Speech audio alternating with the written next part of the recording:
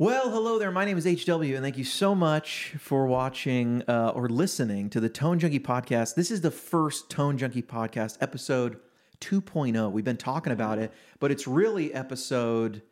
Gosh, I don't even know what episode it is, but I'm going to look it up right now. But before I do, how about a little housekeeping? The new Tone Junkie Podcast, we're getting official. Really? We have... like sponsors now. No. Not paying sponsors, but okay. sponsors. But totally sponsors. And the new Tone Junkie Podcast is brought to you by the Tone Junkie Loaded Kemper, available exclusively at British Audio. And that's not the only loaded Kemper you can get at British Audio. I hear they have another one. I heard they have another one too. And that other voice you hear is, of course, the famous, the Coca-Cola of the Kemper, the king of the Kemper, knighted by the Queen himself. It is Sir Michael of Brit. Well, thank you very much. Thank you so much. I'm definitely not a king of anything, but I appreciate it. I don't know, king of Twang, maybe king of no, There's probably way not that better title. twangers than me too. Well, you're the king of something. I have heard it's episode 38, by the way, in case anyone's really keeping track. 38. I was hoping to get to a round number, so like 50 could start, but it takes a long time to put up this beautiful wallpaper. It is very green. It is. Are they going to be able to see this as well? Or is Yeah. Okay. So on the video version, they'll see Gotcha. it. The audio version, You just have to imagine this beautiful green wallpaper. it's really something. I'll put it on Instagram and Facebook, and people can see it. I would like some pants like that. It took my wife and her friend a good 90 minutes. Oh, that long? Which is impressive. And if you hear that rumbling upstairs, it's just the cleaning lady. And we, the production value is so high here that we, this is just the kind of thing that happens. It's also probably a little echoey in the room, but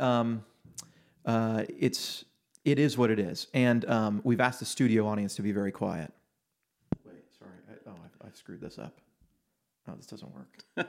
Okay, this is really... We've asked the studio audience, Michael, to be very quiet. All right, yeah. That was like a charm. And silence them on it. Yeah. That's funny. I have heard your signal chain described as sort of the golden signal chain, the perfect signal chain. Yeah, and it's a big crock of... Yeah. There is no golden signal chain. Really? Yeah. Well, so how have you done it? My very first profiles were done on a Mackie mixer, a 1202 Mackie mixer. No outboard preamps. Literally, if that's the magic signal. And I still go back to some of those earliest ones when I was just using a Mackie. Right. And then as I got more into it and did more profiles, I would borrow and steal, beg, whatever. I'd got Chandler, API, all these nice preamps and done all this.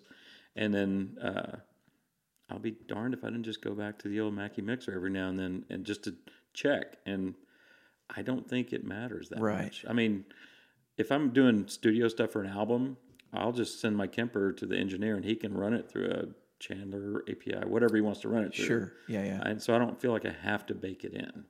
So that's a really interesting point, is that by not baking in preamps and stuff, you're really giving the ability to the engineer to not double pre something. Exactly. And and I'm a live player mostly. I do more live shows than I do recordings, but I don't use any of those fancy preamps live. I mean, granted, the desk that we have is a Digit-Design Avid Venue console. It's got some nice pre's, but it's not an API or we don't use anything like that. Of course. And it sounds fine coming out of the PA. Yeah. So I see how if you're only doing studio recording and you want to bake it in and all that, I'm not opposed to that. Sure. It's just for what I do and in my experience, the less stuff you're sending those Kemper noises through, the more accurate it's going to be in recreating the amp. Yeah, accuracy is an interesting concept, I think, with the Kemper, because we're kind of in the group, guitar players that are, maybe we're overly concerned with accuracy, you know what I mean? Right. And have you ever heard, I always tell people you never heard Jimi Hendrix's amp unless you stood in the room, right? You always heard it through a preamp, through mics, through a tape machine, through EQ. Through a garden hose. You never know what they were... I mean, they were doing a lot of drugs back then. Yeah. There's no telling what they did to that guitar chain. They were passing all sorts of stuff through garden hoses, guitar tone included. Yeah. And it's a weird thing that we as guitar players kind of latch onto, like this idea of authenticity and stuff. But really, it's like, well, is the sound of a 1964 Fender Twin the perfect sound for your record? I don't know. Probably not, though, right? Probably not, There's no. probably too much bass. There's Oh, probably like an engineer is never. When is an engineer not gonna? It's like a surgeon with a scalpel, right? And I throw accuracy out the window as far Yeah. as I'd rather, make the mistake of what sounds good to me. And that's why I use the same third power cab on most everything, just Yeah. because You dig the I speaker. like that sound. Yeah. I like the sound of that cab and that speaker. And I can try other stuff, and I always think, I don't like it as much. And at the end of the day, my goal is to make sounds that I like, because the ones I really end up liking seem to be the ones that do better for other people. It's like making a record. If you make a record that you love and you're in love with, that's more likely going to hit other people than if you try to make what they want. Right. Yeah, and people probably don't buy records. How many Lone Star records do you think have been sold because of your guitar tone? Zero. right. I mean, people enjoy music for the songs and for Absolutely. and things should serve the song. But I would agree with you. Now, I've used preamps on all the Tone Junkie stuff. I'm trying to think of anything I haven't, but I've bounced around a lot. And one of the things I realized was I don't make a fuss of what preamps I'm using. And sometimes people will tell me, because I'll say, oh, yeah, I use APIs or I use these Neve clones. Everything's an API or a Neve clone anyway. There's other stuff. But people will be like, oh, yeah, I can hear it. I can hear it on stuff, And I'm like, you cannot hear if I did this Marshall Plexi with a Neve clone or with an API. Now, those two pre's sound very different when they're right next to each other in the studio. Right. But isn't it weird that we use we go after transparency in overdrives. We go after these things. Like these are buzzwords for guitar players. But preamps are designed for their color. Exactly. We like the color. Right. You don't want, does anyone sell the world's most transparent mic pre for Mackie. guitar recording? Mackie, that's right. They pride themselves on having the most transparent mic pre's. Yeah. High headroom, ultra transparent. I believe it. Yeah. I believe it. Now, the speaker thing, you and I have talked about this. You're not a huge, I'm a big Greenback fan. Yeah. You're not a big Greenback guy. Not a huge. No. Greenback. To me, every amp that I run through a Greenback sounds like a Greenback, and it's all my personal experience. It's the same reason I hate Fender Twins. I hate Marshall 412 cabinets. Now, if I'm in a room with it, it's fine. But trying to mic those things is just a nightmare. Yeah.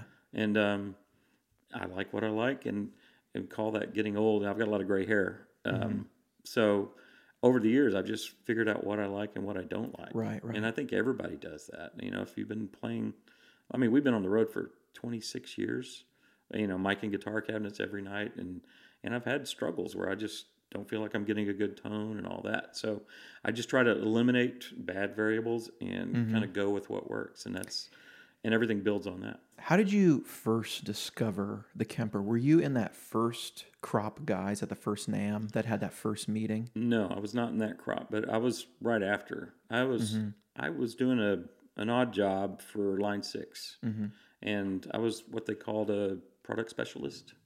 And my job was to go around to Guitar Centers and Sam Ash. That was my only two gigs. Yeah. And they couldn't. What were you doing? The Pod 2 or something? No. This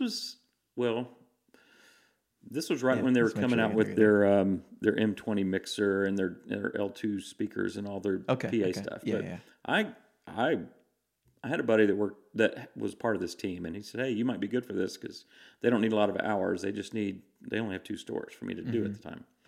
And thought, well, I can do that. 10, 20, 10, 15 hours a week. Sure, I can do it. Plus, just give me something to do. Yeah. And so my job was to go around and explain how the products work to sales guys that were maybe 18 years old and weren't familiar. Guitar Center employees were because Line 6 stuff is technology based, and if you don't know how to get around to show the customers how to work it, then you can't sell it. That was the goal. And then right after I got the gig, they switched over from guitar centered stuff to all this PA stuff, and it never took off. But so suddenly I'm a PA salesman at a Guitar Center, which wasn't really what I'd signed on to do. During that time, though, since they knew who I was and knew I had connections or whatever, and they knew I had all this demo gear, they said, "Hey, would you mind running a Variax guitar and something else? I forget." Because because they just came out with those James Tyler Variaxes. Yeah, I They've remember just those. come Yeah, out, yeah. and that was one. And so I had a demo model of that. Can you run out to Wolf Hoffman's house from the band Accept, the heavy metal band? Andy Sneap is in. They're producing a record. They want to try to use it for something on the record. So I was like, yeah, I'll run it over there. Never met Wolf, super nice guy. So I go to Mount Juliet. For some reason, the guitar player for the German metal band Accept lives in Mount Juliet. Well, because everybody lives just outside of Nashville, right? Yeah, but it's so weird, and he's got this. This is totally apropos of nothing, but he has this huge standard poodle, cutest dog ever. So anyway, I thought you were going to say like a 412 cab or no. something. So it's a poodle. So I'm expecting metal, like those guys are rock and roll, softies. right? They're always softies. No, yeah. sir, I'm expecting rock and roll, and I go to the door, and there's this sweet little humongous poodle dog, and he's just like padding around the house, following me around, and so Wolf takes me down to the basement. I meet Andy Sneap, who at the time I didn't know I didn't know who he was. I grew up playing rock and country and stuff, and didn't know who he was. So met him, super nice guy. They were showing me what they were doing and stuff, and he said, "Have you seen this piece of gear?" Andy did. And he showed me the Kemper, and I just thought it looked like a really fancy spaceship toaster. Right. And he said, I said, "What is it?" And he explained it all, and he said, "Here's a track of Wolf's Marshall, and here's a track of the Kemper." And he soloed up each one. I was like, I can't tell the difference. Right. And so my brain just started spinning, because I was like, I'd worked with Jamie at Third Power for years, working on this one amp, this Third Power amp that I loved. And I thought, man, if I could recreate that in this little box, I could take that on the road for fly dates. I wouldn't have to be stuck with bad, beat-up Hot Rod DeVilles. Right. So that was what I thought when I was driving away from there. I was like, I need to check that out. So then I got online, started doing all the typical online research and everything. And I ended up buying it like 2 weeks later. Found one used somewhere and got it. And then we're on the road. I did my first profiling backstage in this backstage room in Ohio. What that amp? was my first. What amp? It was at Third Power. I mean, Yeah. my whole goal was just to try to get that. Just that, yeah. And so I profiled it and then tried just running my pedal board into the Are Kemper. those what's in pack one? Some of them are, yeah. There's one. Yeah. I think one of the Blackface Cleans might be from that first thing. Yeah, that first session. And at the time, there was no rig manager editor. Right. So I didn't even know about all the amp tags and everything. So I still look at pack one. The tags were all wrong because I didn't know how to edit them at the time. Because they bring them in. A lot of people don't know, because I've put out wrong tags before, but it imports the tags and the effects from whatever profile you were on in browse mode or in profile mode, maybe in performance mode. Well, but and whatever it has pulled up, Yeah. when you jump over, it's always the Kemper always has a profile loaded. Yeah. Which is even when you're updating or doing stuff, there's Well, always in a sound. the manual, it said find a sound in the Kemper close to what you're gain-wise, close to what you're going to be profiling. So I'd use this, whatever. It had it was the Clapton Fender Twin or whatever. So there's still some tags from the Clapton Fender Twin in my first pack, because they were hidden, in rig tags, which I never went into. Yeah. But now that it's on Rig Manager, I can see how dumb I was back then. Yeah, those rig tags are really a pain. I'll tell you, there are so many things they could do to make profilers' lives easier with the Kemper. I know it's not a big market. There's there's eight of us or something. There's a bunch, but there aren't that many people that have pressed the button profile as many times as you or me, and there are certain things that just, like the keyboard is set up for a European keyboard. Do you ever use a keyboard in the back? I have, but it's just a Windows keyboard. It won't work with Mac, but it'll work with a Windows keyboard. But the keyboard, the S and the Y and the X are switched. I have not noticed that. There's no way to. Apparently, you're not using any Ys. I don't use it very often. No. Yeah. I don't know.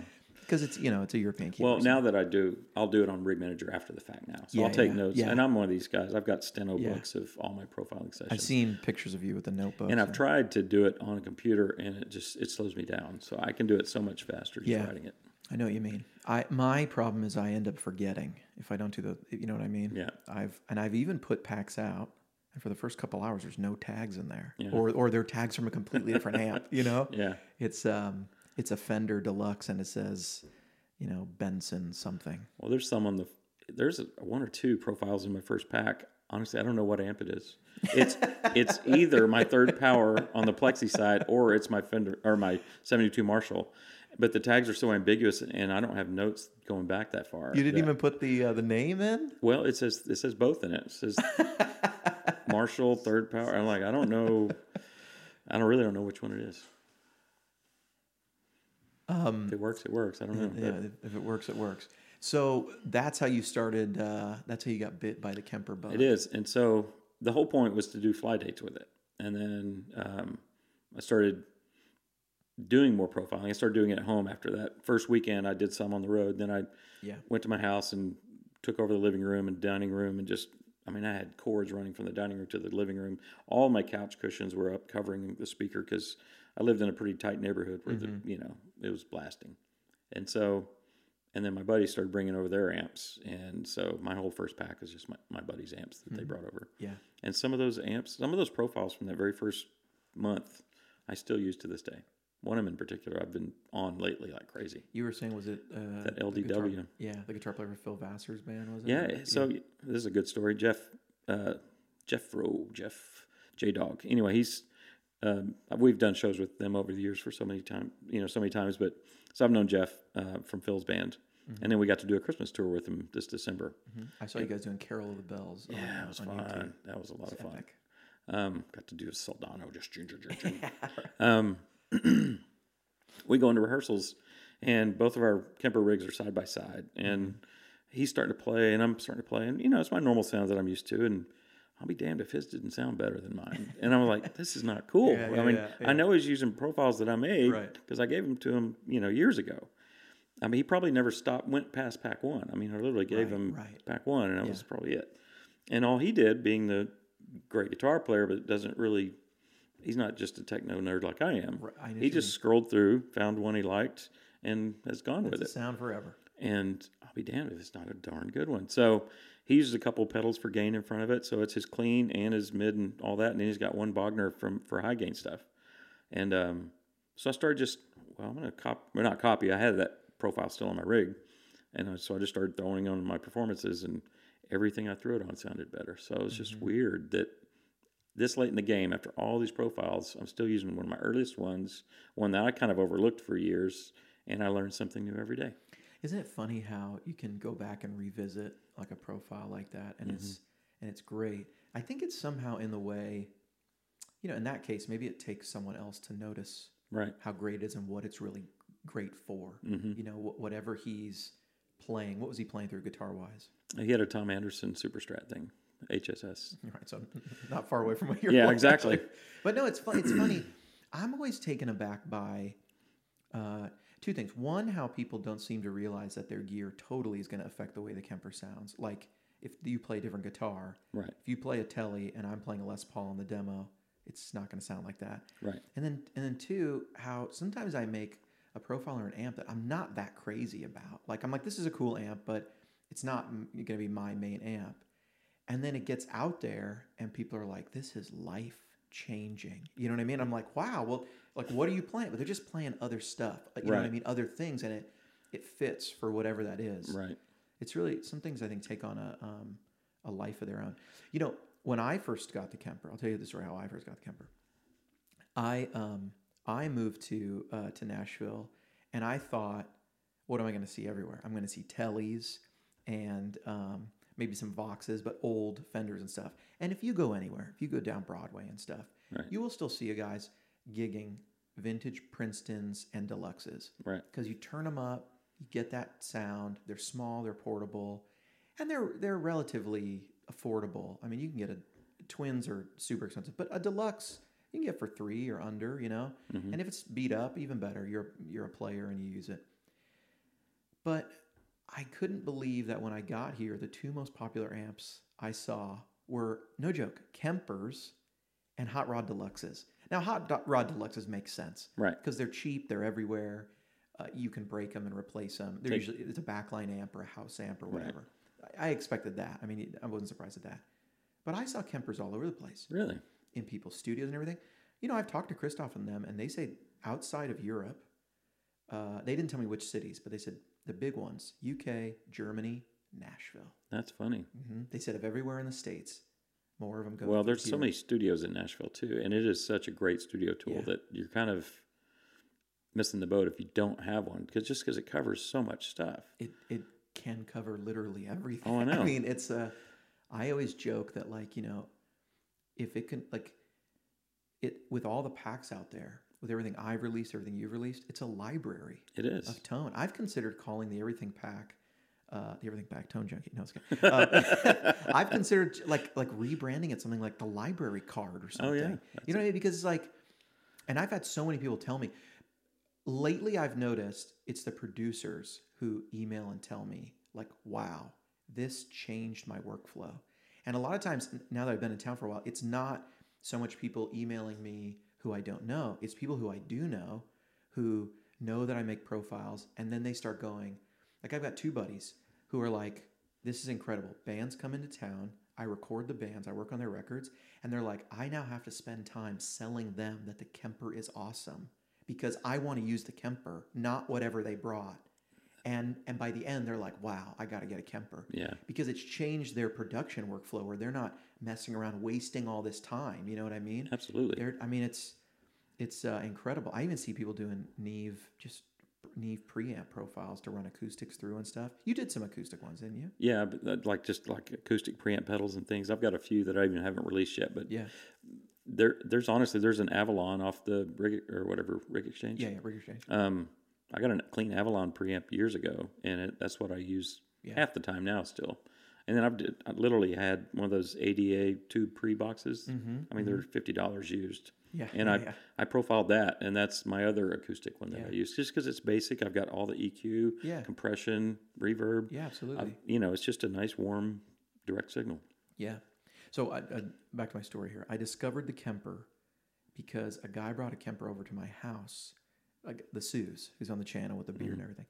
The Suze brought a Kemper over and told me, I know a guy who did one of the first profiles that comes on the Kemper. And I was like, digital. And I legit, he told me that later, like that he had brought it up, and I didn't even remember him bringing it up. But I believe him. I trust him that he brought it up, but I couldn't even hear him. And then I show up at my church. I'm playing for the first time with this church on a Sunday morning.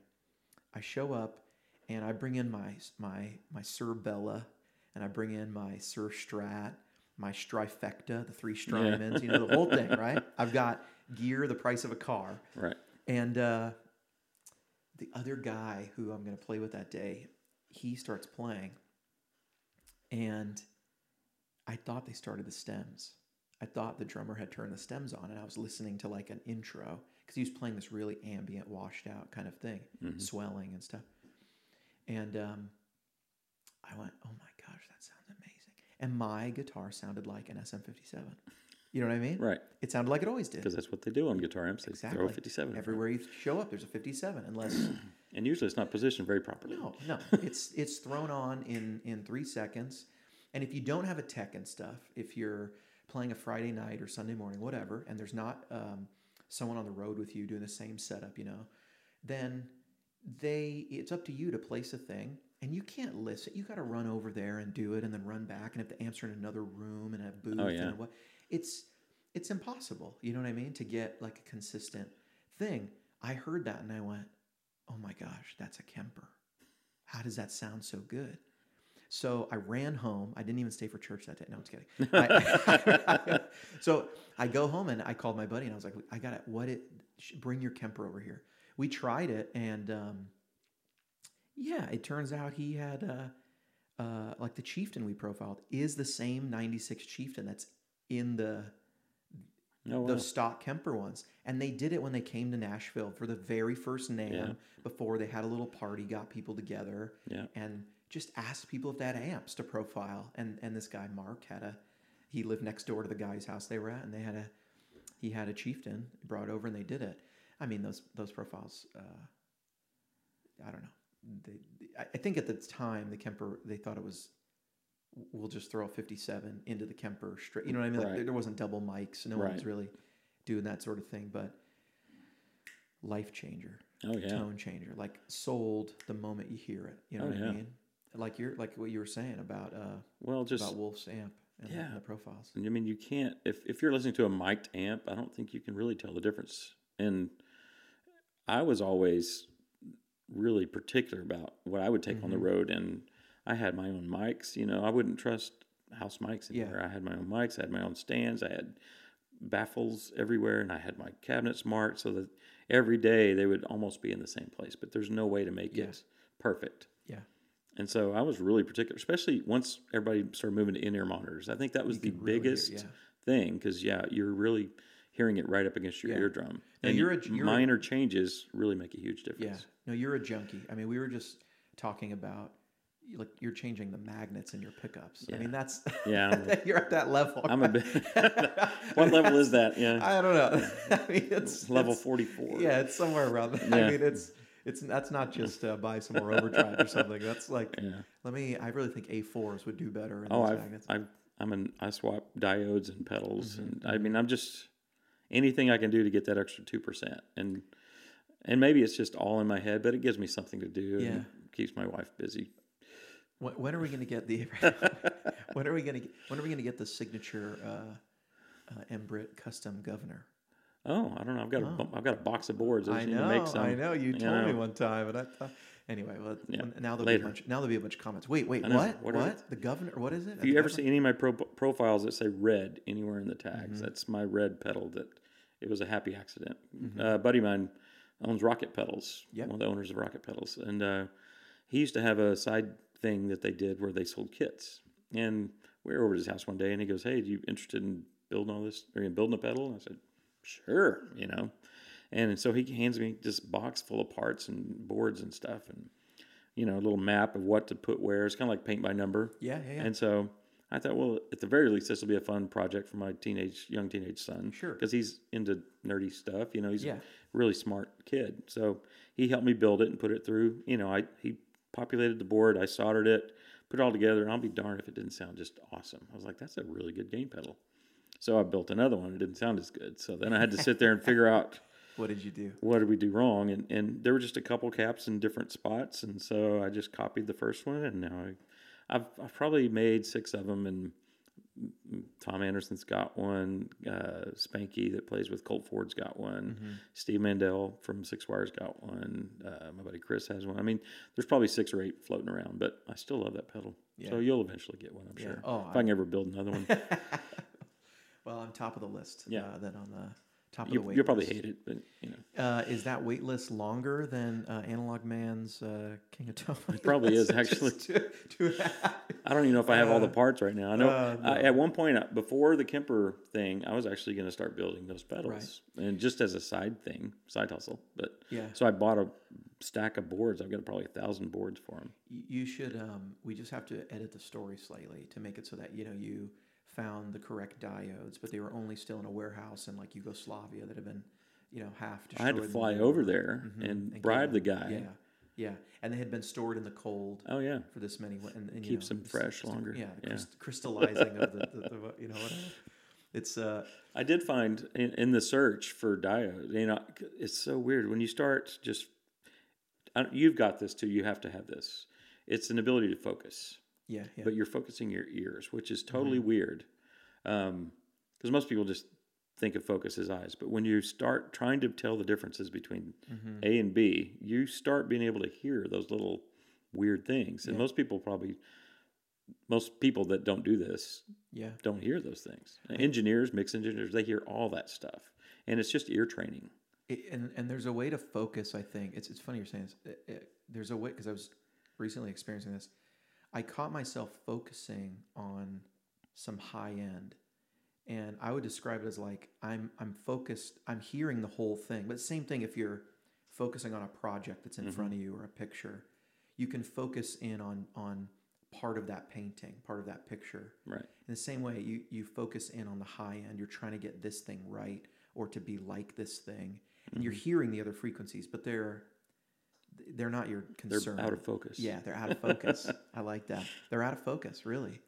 And you got to have that, I guess, to know the difference between A4 magnets and want to go. But you can tell the difference. I mean, yeah. Oh, definitely. I mean, you had put you had put A4 magnets, was it right? Yeah. In your Sir S90s. Correct. And I have, what are the normal magnets that are in there? I'm going to guess they're 5s just because Alnico 5 is the most common magnet for that. Yeah, so, and I love those pickups. Everybody who is familiar with tone jugging knows I love that blue Sir that I play.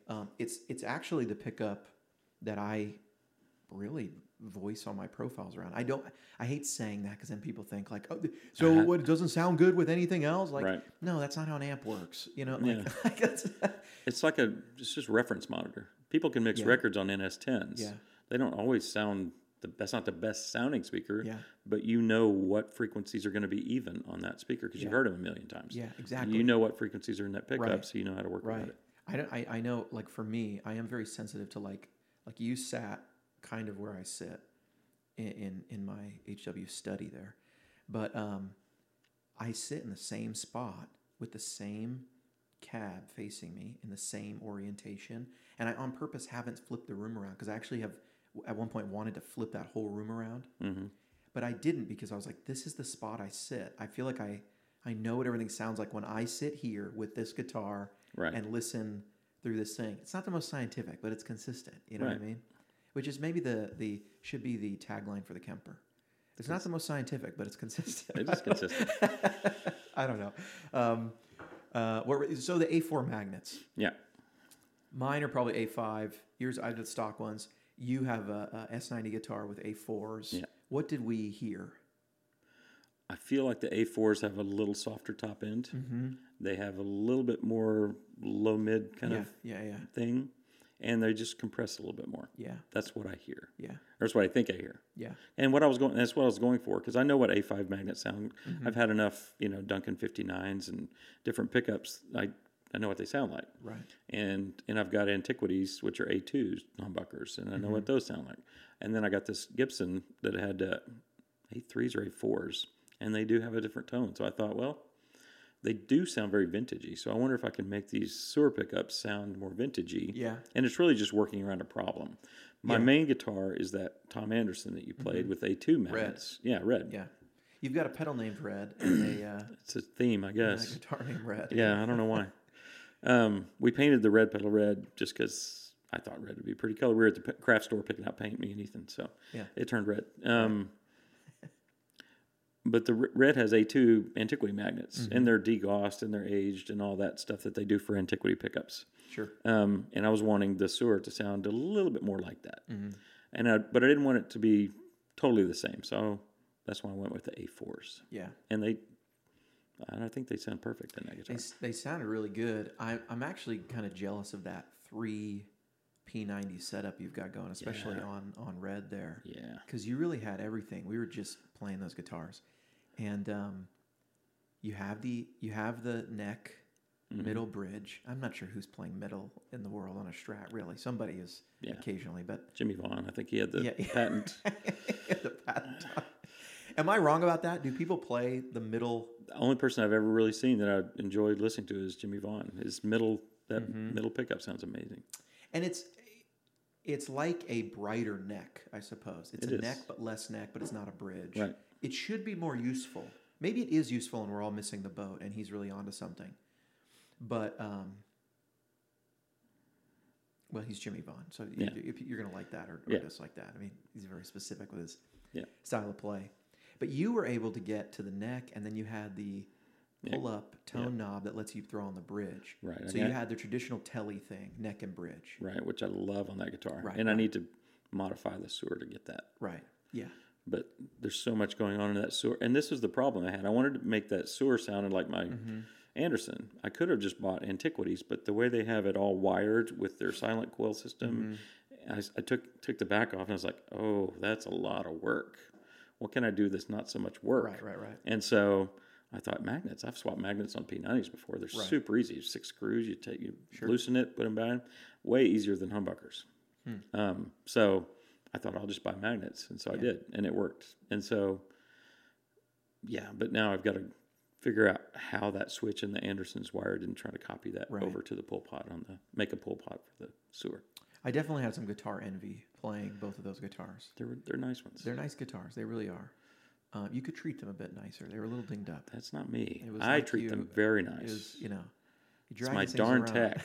No, Rich does a great job. Sometimes stuff's just out of his control. But, Right.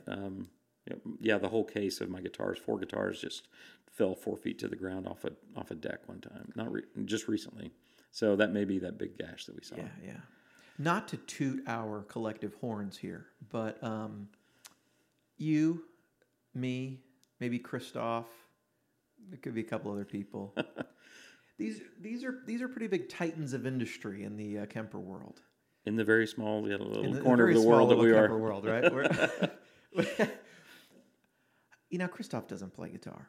He does actually. Well, but he would not describe. He's a keys guy. Yeah.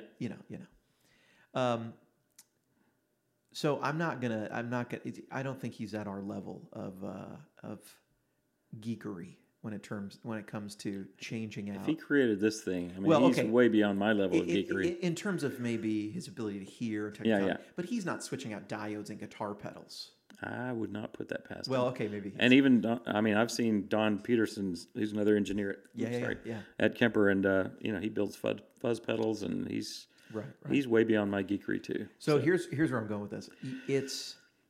We both play P90s. Yeah. And we both really love the most perfect pickup ever made. Thank you for saying it, because I was just going to say, people all the time ask me questions about pickups, and I don't want to come across as play what I play or you're dumb. Right. But kind of. No, but I always go back because I love Strats. I mean, you have Tellys, you have Strats, traditional ones. Me too. I was showing you my Guild, my 1964 Guild Starfire. Anti-hum pickups, which were very neat. We love guitars. We love gear. Yeah. But P90s on our number ones. Oh, yeah. That's just what we go for because they're amazing. They are. And I try it's a single coil, so you don't have that deadness that some humbuckers get. Mm-hmm. It's got life in it, and it's big and bold, but it's still, I don't know. I love the pickups. It's the snap. They have this snap that a single coil has. This open airiness. Yep. And then they have this low end that it can thump, but it's not compressed like a humbucker low end. Now that sound is great sometimes. Of course, like a great Les Paul sounds great. But you throw a P90 on the bridge, it can rock. You do a P90 on the neck, depending on the P90 of the guitar, it can sound like the fattest Strat you've ever heard. You know what I mean? Yeah. You're getting, I told you, and this is almost verbatim what I said with your red guitar.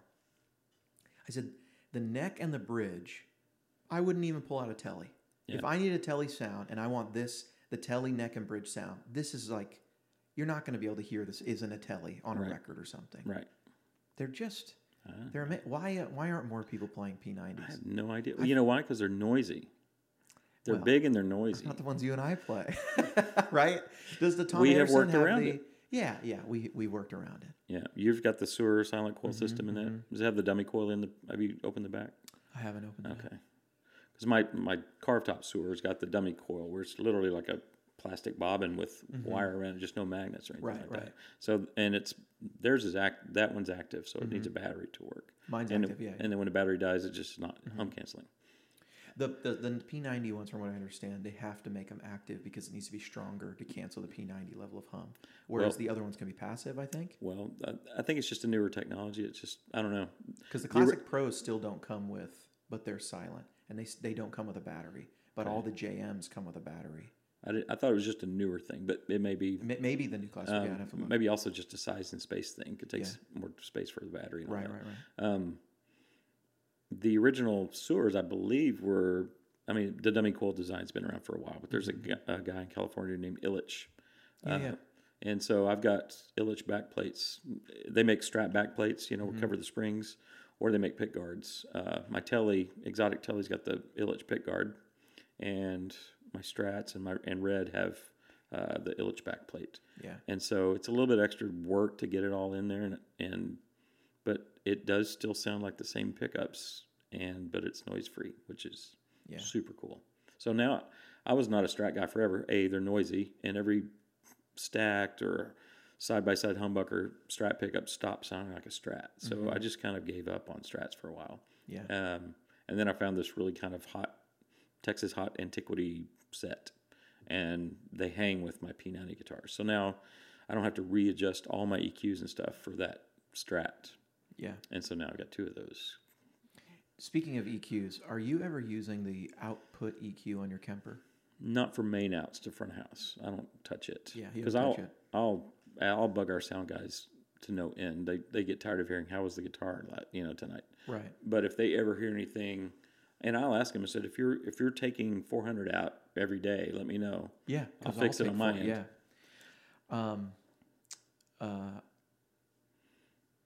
But I will use it on monitor cab out, the EQ, the Right, 4-band EQ. right. Because and that's going into the Zytone. Either Zytone or a guitar cabinet, or if I'm at home, I've been using that QSC K10. I'll just roll it, especially if it's pointed at my head. I'm really averse to high end hitting my ears from a horn. Right. So I mean, Yeah, I've gone to great lengths to try to, like on my CLR, I've taken a piece of guitar pickup box foam, shoved it in the throat of the horn, just so it's a little less high endy. Sure. And so same thing. If I'll roll highs and presents out if it's pointed up. Somebody recently, Stu G, who I was talking to you about earlier, he told me, we made some profiles. His guitar tech came and said, whatever you did, don't touch it. It's perfect. I'm not touching your channel at all. That's the goal, isn't it? Oh yeah, absolutely. Right, because it's like we used to have tubes, and we used to have which, by the way, tubes don't even make the sound, but we'll get into that in another podcast. This is what I'm going to do, because I don't know if I'll ever be able to get Christoph at the house here. I think next NAMM, I'm going to set up a booth at NAMM, and I'm going to do podcasts from the booth. Oh, that'd be good. I'm just going to grab people and go, just come do a podcast with me. But I heard Christoph, I actually think I have the audio of it, give a great explanation on why tubes don't make the sound of an amp anyway. Which makes so much sense, because all our amps use the same tubes, but they don't sound the same. Right. Why did I get into this? Because we're limited there. We're not going to pull out a scope and a solder gun and start changing things. Is it too much 50 hertz? Let me just add something to take that out. But we have the ability now to add an EQ in front of our guitar, or between the guitar and the amp, between the amp and the cab, between the cab and the output. We can do that stuff that they're doing. Right. And if we get it dialed in, it should make wherever we go. Because we don't always have a sound guy, right, who's doing the same show with us show after show, right? Unless you're on a tour or something. Or, yeah. Well, we're spoiled just because we tend to keep one. But right. Yeah. You're a pro. Well, I told you. The band is a pro. I'm along for the ride. I told you too you were a pro because on the back of your guitars there was a little a print with a name on the back of the headstock. Yeah. And I said, this is when you know there's a pro guitar player. When you really, because of the utility of it, you have to name your guitars so that you can refer to them quickly. Exactly. You know what I mean? And it's best if they're one syllable. Right. Yeah. I got it. Give me red. Give me Strat. If you're saying Goldie's too long. Well, 2's probably the limit. 2, yeah. I have another guitar I named Bartholomew. You don't think that's gonna? I named one Ramses, but it's never taken off. And I got it from Nacho Libre. Ramses is the greatest. Ramses. Yeah. So Ramses, because that was my number one hollow T that I do all profiling with, so it became Ramses. Right. But it's still too long, and it's not an easy name to yell across stage. And bring me Ramses. Right. Plus, people look at you like you're really weird. Right. Super weird. Yeah.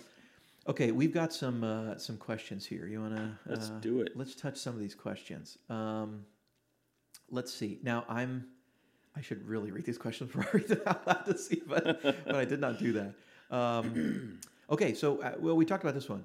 I'd love to know if Michael personally sees other people using Kemper around town. How are they utilizing the Kemper? Is it viewed as being legit by most producers, or are tube amps still king in the studio setting, kind of in our world of Nashville or wherever, however you answer, in your experience? I feel like if you're making mastered albums, engineers are always going to want to see tubes, and the guitar players are going to want to play through tube amps. Right. Is that an issue of education or quality?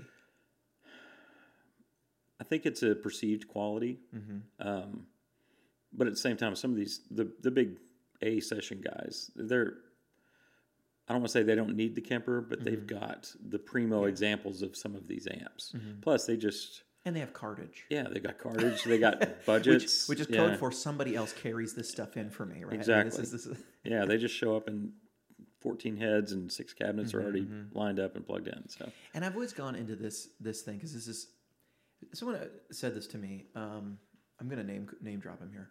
It's the guy who makes TMG guitars. His name's Jonathan. Great guy. I wouldn't name drop him if I was going to say anything negative. He makes great guitars. I think they go around and on their like touring setup where they go to different trade shows and stuff. You know, they've got a real Showman that's modified by Howard Dumble. They've got a couple vintage amps in there. And they're selling really expensive guitars. You know TMG guitars? I've seen them, yeah. So they're selling really expensive stuff. I mean, their hollow bodies are like $6,000. Their bolt-on Strats are almost $3,000, if they're not $3,000. All handmade, you know, spare no expense. He makes great stuff. He's got these vintage amps. And he said to me, he's like, I don't know. I just can't see the Edge playing a Kemper. Yeah. And he's like, and wouldn't you be a little disappointed if you showed up and he was playing a Kemper? And I thought to myself, one, I'm gonna liken the Edge to my mother here for a minute. My mom, and I think everybody, you reach an age where it's hard to adopt new things. Yeah. Right? My mom is really comfortable with her Hotmail account, right? And I can't get her to switch to Gmail. And I don't know what happened in between her getting on Hotmail and trying to go to Gmail, but something clicked where it's like she doesn't want to try new things with her email anymore. The Edge doesn't have. I still have an AOL mail address, only because everybody knows that one. Okay, So. that is. Yeah, I know. I see. Yeah. But the Edge doesn't need to adopt a new technology. He's not carting in 9 AC30s. Right. But I think his rig is something like 6 AC30s or 4 AC30s and 2 5E3s. Yeah. You know, he's switching some on and off and everything. Well, and all of his effects are preamp. There's nothing in effects loops Right. anywhere. I mean, all those weird, crazy sounds are all just hitting the front end of a clean-ish to overdriven amp. He's at the level where people watch his rig rundown on Premier Guitar and they're not even disappointed that he's not in it. Because Right. it's just assumed it's the Edge. Right. It's like Brian May's rig. Tech, or yeah. The tech is going to do it. Yeah. Oh, we want to hear the tech. It's not, I mean, I'm always disappointed if an artist isn't in those videos, but I'm not disappointed if he's in because it's so elaborate. That guy's full-time job is making sure. So, yeah, is it. But going back to the original question, in the studio, I think when producers, and I could be wrong, I don't do a lot of recording anymore. We make a record every 2 or 3 years. Yeah. But the engineers that I've worked with, one of them will even call me and say, hey, guys, bring in a Kemper. Can you come down and consult just to make sure he's got the right sounds we need for whatever project? I don't think they cringe when they see a Kemper. Right. Like they would a Line 6 piece of gear. Nothing against Line 6. It's just Kemper to me has that little cool factor that some of these other brands don't have. Yeah.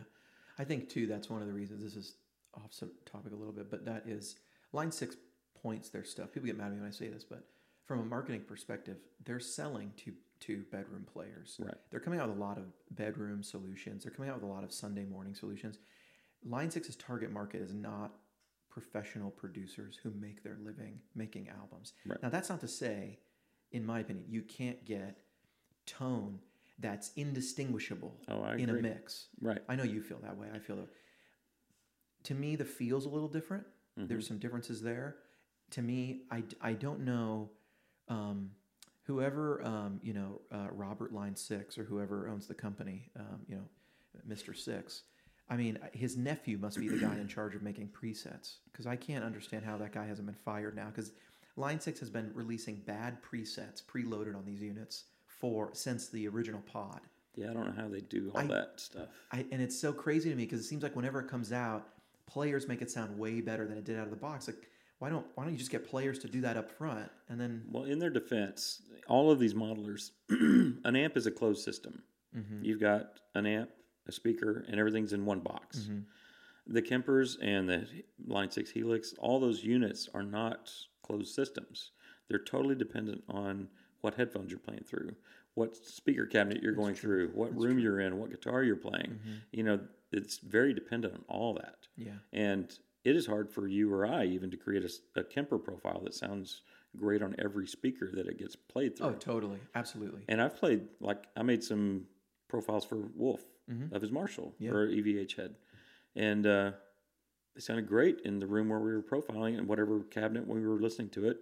He gets back home to his studio and they're dark as hell. It's like, holy crap. I've had that happen. And so it's just, there's just so much variety in the speaker. The monitoring system is... In the room. Rooms can be bright. Absolutely. They can be alive. They can be... There's probably like echo on these mics a little bit. Like you can tell we're in a small room with this, you know, hey, this is, it's worth what you paid for it. It's worth what you paid for it, okay?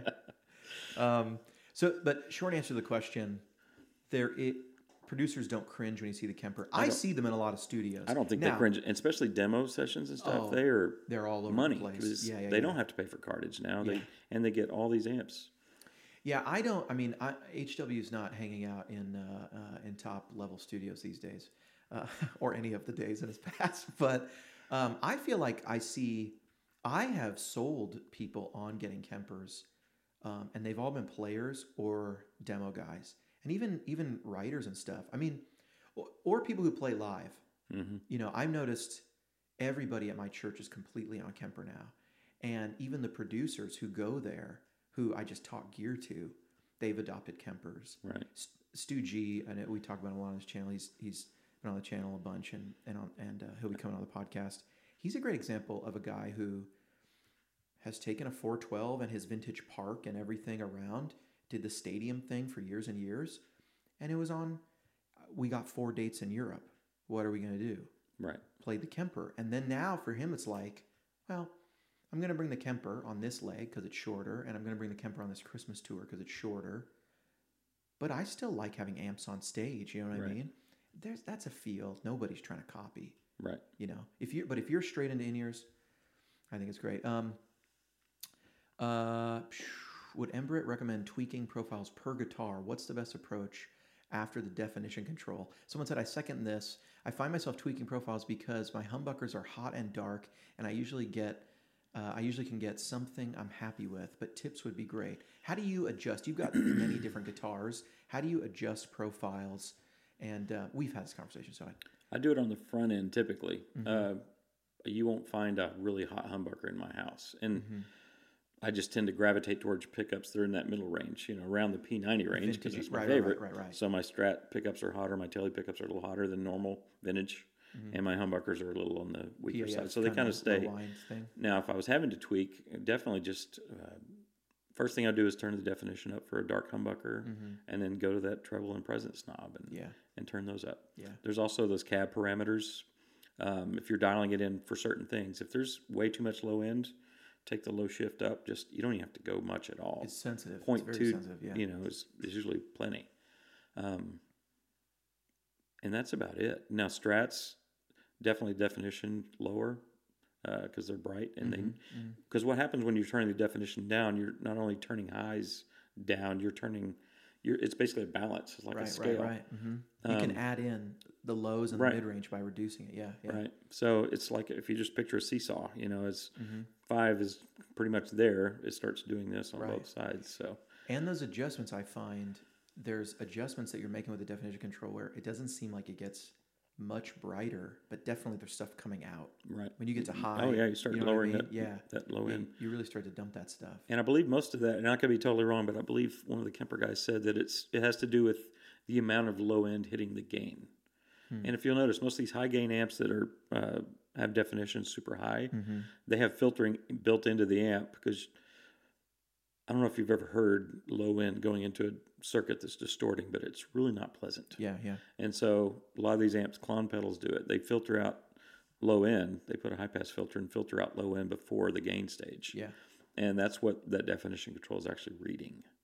And so these, like some matchlesses that keep all those frequencies hitting. That, Michael, you have just made a light bulb go off for me. Yeah. This is why whenever I turn on a clone, the definition goes way up. Oh, yeah. Even though I don't perceive it as much brighter. Right. Because it's dumping the bass before the gain stage, so there's not as much bass to get to the Kemper. Correct. And if you listen to like Matchless Lightning, you'll get one definitions because it's sending all those frequencies into the gain stage. This has officially just become the best Kemper knowledge resource of any podcast before. We've talked about this. I do the same thing. To me, it's number one, definition control. Yeah. If you want to flirt with some of the other parameters in there, you want to add some compression, but that's not really EQ stuff. Just, Right. But for me, it's definition control. It's that EQ on the front, Oh yeah. and then it's cab parameters. And usually, I don't even need to get to 3. I find it's just very definition seldom. control, and then maybe I'll add a little bit. And And if you have to do more than that, usually switch profiles. right, 100%. Yeah. And you and me have talked about this. I feel like people are way too sensitive to the EQ controls on the Kemper if they don't read straight up. And I think the mid-range control, rolling it up, sounds really good. Oh yeah. I think like when I want more mid-range, I roll it up and boom, it's like that's what I wanted to hear. On all my solo sounds live, my Marshall type solos, I'll goose that mid range on there just because it, like you said, those EQ knobs are perfectly voiced to me. And people complain that the Kemper isn't like using a real amp, but I so take this over a real amp any day of the week because there's so much going on Fender amps and stuff. If you're turning one thing up, you're actually turning something else down. It's just you're chasing your tail half the time. You're losing what you liked and to get something else. But people get used to that, I think. Yeah. And I've mentioned this before. I think there's a thing of it's difficult to learn. The learning curve of the Kemper is there, not because it's a steeper learning curve than amps are, but we all went through the learning curve of amps, and no one ever called it a learning curve or said this is hard to do. It's just a given that if I have a bright switch, it does this. If I take out on a Vox, there's no mids, but it has a lot of mids. How do I control the mids? Right. You know what I mean? How do I? Because they're all interactive. The bass, turn the bass and treble down, you get mids. And it's just understood that, well, you have to learn how to use this amp. And then you see the Kemper, and there's these things we've never seen before, definition control. Right. I've always maintained that, like, you and I don't know what a bright switch sounds like because somebody listened to a podcast and heard me describe for an hour what a bright switch sounds like, even though I've done that, right? Right. We know because you flick it, you do. Now then, that experience informs when I talk about it for an hour. Right. Now you have something to go back and reference. You know those words that I'm saying, I'm describing it, have more meaning because you've experienced the bright switch going on.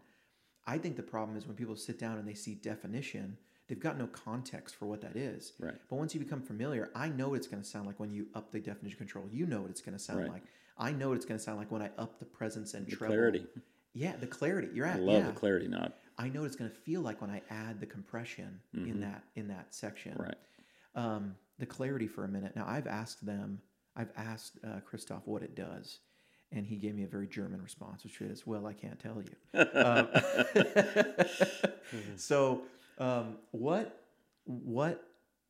he did hint at me one time. I said, "What is it doing?" It's the high end, and he said, "Well, it's actually maybe in the highs and the mids, but I don't want anyone to copy what we're doing." Right. They're achieving something by doing something else. It's the way that I believe, and I could be wrong. I believe it's because they have the clean sensitivity and distortion sensitivity. They're not blending in. The direct mix is already blending in a clean dry sound, so it's not the same as that. I believe it has to do with they are somehow untying the clean and distorted parts of the signal, and they're able to push more of the cleaner signal to it, and it does tend to sum up and give you more mid-range to me when I hear it. Yeah, when you roll it up. Yeah. Yeah. So I hear a little bit more mid-range. It's a little cleaner, but it's not direct signal. It's still that amp tone, but it's a little less fuzzy, if that makes any sense. Yeah, it's clear. It is clarity. It's like adding. It's brilliant. Clarity. I love that knob. So okay, that was. And on the EQ knobs on the front, if I take a flat sound or profile that I've made and it's totally straight up in the middle, if I take each one and turn to the right to where one light's on, to me it sounds cooler. And I don't know. I mean, it's very scientific. Very scientific. If you up 1 to 1.5 lights, it just sounds better. Yeah. And I don't know if louder is just always better or what it is. There's something in those EQ points that they've chosen they're very good. I mean, they did a good job on that. Yeah, and I noticed too, like the bass doesn't take out always all the lowest bass, and so what that means is though, that used to frustrate me. Because I'd be like, well, there's too much like thump, real low end in here. It's too bellowy. Maybe it's 100 or 50 or whatever. And it used to bother me that I can't take it out. But what it also means is when you go the other way, you're not adding the bad stuff in. You can go all the way up and it's still not a bad tone. Yeah. And you can now that you know where low shift is, you can take that super low stuff out. Right. And yeah, that is that. And how magic are those two controls? Can you imagine having that on I want an amp. I want a real amp, tube amp with definition. I don't know why. And the thing that Kemper got right is fixing these things. Your EQ knobs are independent. They're not, if you turn the bass up, you're not losing treble. Yeah. The gain knob is independent of volume. Yeah. And that's my biggest pet peeve with every other modeling device. You're turning stuff into ones and zeros. Fix problems. Yeah. Like Kemper did. Right. Not we keeping all these problems of a tube amp and just shoving them into numbers and parameters. I hate when I'm on the Helix, for instance. I love the Helix for what it is. Turn up the gain, you got to immediately go to the master or channel volume and turn it down. Yeah. Just to try to keep in the same gain range. You've been using the Helix live lately. I did a couple shows with it just to test because I do these presets at home, listen to my earbuds or whatever, and I think these are pretty good. Then I have to test them live in situation just to see if they're any good. Yeah. And the two shows I did with them, there were some sounds I thought, man, this sounds just as good as the Kemper. And then there was others that I was like, it's a little thin. But that's just learning. If I had to use the Helix all the time, I would get it dialed in probably about 2 months, which is what it took me to get the Kemper dialed in. I just did, I played live with the HX Stomp, and it went pretty well, but same thing. Yeah. You know, it sounds good. Feels not the same. Yeah, no, it's not. So the way, though, I was getting, for me, what I'm liking about the HX Stomp is it's allowing me to use some of my favorite pedals again. Oh, yeah. Like a Cali 76. So I love that compressor. And then use a King of Tone again, which is, I'm usually playing profiles of a King of Tone through a Vox AC30, which is my rig for a long time. And then now I play through the Kemper. So now I'm using the real King of Tone through the HX Stomp. I think you're a fan of the stuff. You made stuff for the Helix. You're a fan of the Helix. I'm a fan of the stuff too, but I bleed green. Oh, yeah. I mean, it's just. I mean, it's the thing that changed. If someone said, which would you rather use? I know the Kemper better, and it solves my whole thing is just solve problems. Yeah. That the Kemper solved problems of consistency, mics moving, tubes going bad, tubes breaking, fuses blowing. You know, all the problems I had with tube amps. And also, if I wanted to run stereo and have mic blends, now I'm up to 3-4 channels on a console. Totally. Sound guy doesn't want that. And then those blends would change daily just by millimeters of mics moving. Yeah. So the Kemper solves problems. Now, there's problems with the Helix that I think the Kemper still beats it at. You know, the Smart Harmony, I can set user scales in the Kemper, which for 2 songs that I need the harmonies on. That is a big one. Line 6 should add that in. I mean, it was on some of their older devices. You could create your own user scales, but it didn't make it to this. That seems just like an oversight. Yeah. That really does seem like an oversight. But those are the types of things where if the community doesn't talk about it, they can get forgotten. Right. And then, you know, hopefully, because I know Line 6. And just the fighting gain stage or gain structure, you know? Yeah. I know that if my master volume on my Kemper is right up in the middle, they're all going to be roughly in the same vein. Right. Maybe a little bit here and there in the amp volume, but that's about it. Yeah. It's interesting that you're actually, you want more problem solved, where I think a lot of people get upset when their modeler acts too different than a tube amp. And I love tube amps, but when I sit in the room with them, I hear that, I don't want to say flaws because they're not flaws. No, but of course. But they're things I would fix if I could. They're not finely tuned machines. No, they're not. They're hot rods, most of them. The good ones anyway. Yeah.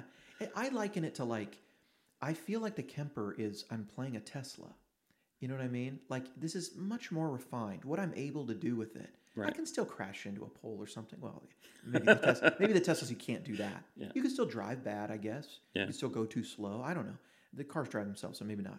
But the capability is so much better. Whereas, I view the tube amp is like the internal combustion engine. It's like a Corvette. All this, I heard on Top Gear them say about Corvettes, only Americans could turn an engine this powerful and so little horsepower. There's that sort of thing. There's an inefficiency about tube amps where it's like, to get my tone, it has to be way too loud. That's my for biggest any problem. Environment. I think the biggest problem that needs to be said is people live in spaces. Like right now, you can probably hear the reverb on the walls and the bounce back, right? I'm going to get that fixed.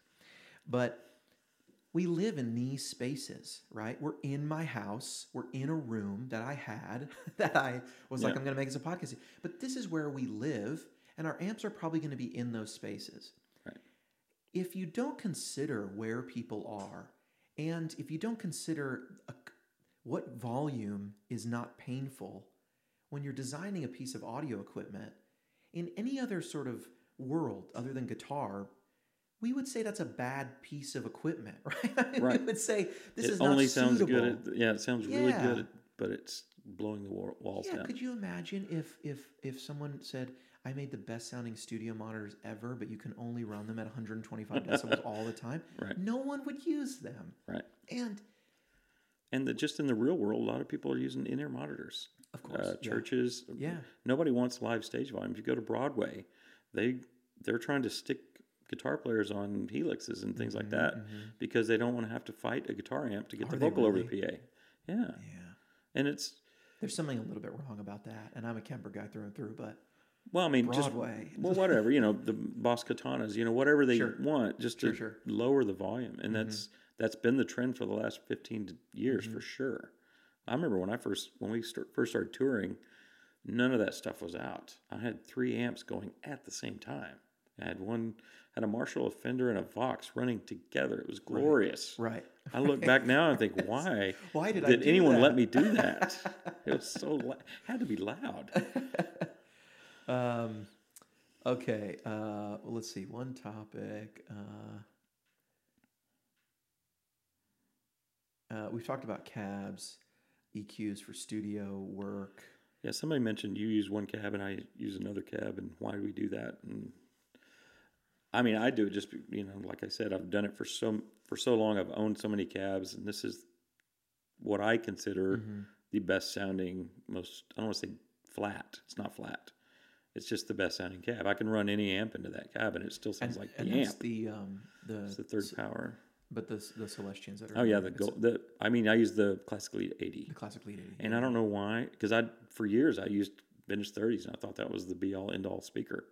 And then I had a Mesa Lone Star, no relation, and it had the 90 watt Celestion in it, right?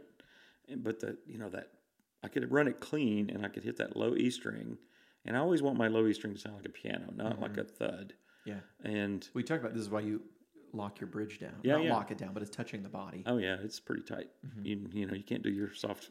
I was having a hard time getting it to move at all with my girlish touch. But yeah, I want my low string, and so I would play through that Lone Star at home, and it just had that ring because that 80 watt speaker just could keep up and hold together. And so I thought, well, if I like that speaker, I'm going to try a Classic Lead 80. It's the closest thing Celestion has to that, just in the market. So I did, and ever since then, I just have been a huge fan of that speaker. Yeah. And then I didn't realize when they added the Lone Star models to the Helix, or the Shiva, I don't know, it was one of the Shiva, it's the Shiva cab, but I finally found it. Didn't find it for the first year I had the Helix. It's that speaker. But there's a Classic Lead 80 right. thing, and after I found that, I was like, well, I don't need to use my own IRs if I've got the ability to use that with a couple mics on it. So when I did these last 2 shows with the Helix, I used the stock cab with the 112 Classic Lead. Yeah, for the profiles, but when you have a combo amp, you usually use a speaker that's in there. It depends. Like if it's a, Because you have. I have. Like Yeah. Typically, I'll make profiles with my third power, and then if I have time and if it's a unique enough sound, I'll do the combo cab too. Yeah. Because like with your Vox pack, You can't not. you have to. Right. Exactly. Yeah. You just can't not. Yeah. Me too. Yeah. You have. It's like I actually kind of prefer Voxes with greenbacks, but It's because you've had one, and your ears just think that's what it's supposed to sound like. right. But And I've had that same amp. But so- what we were playing Yeah. in the room there, that was a Vox with I put the little X on it. 'Cause that's what See, but Vox does that's- for the blues. That was with blues. Those Yeah. profiles, and I love that sound. right. For me live. Now, greenbacks through a Vox, like I had that same TB6 or whatever. Yeah. Those sounded good. Those are greenbacks, didn't sound like greenbacks for some reason. But It might be the but Marshall cabinets, they just sound very dull and always in boxy. Marshall. Is it always in the 412s? usually, yeah. But I've had them in my third power 212. I've put the greenbacks in And you that. feel like, yeah, you don't like. So I use these Scumbag M75s, and it's most like a creamback. It has the power handling of a creamback, and it's really Scumbag's version of a creamback. And I believe these were made before mine were made before before I think the creamback was reissued, because that was when did the creamback come back? 3 years ago, maybe. Yeah, they Something didn't like have it out for a long time, and 4, maybe longer. and now they've got those Alnico creambacks, which I want to try. Yeah, I I've haven't heard tried they're one really yet. nice. I've got golds, but Were you telling me someone said the Alnico creamback was their favorite speaker? Somebody was just telling me. I don't think it was me. Yeah, I have a love-hate relationship with golds. Sometimes, like one day, I will think, this is the best sounding speaker ever. 2 days later, it's like, God, I cannot stand this thing. It's got this thing that I can't get rid of. So I like them and hate them both at the same time. I think that's the Alnico quality, and that's one thing I noticed.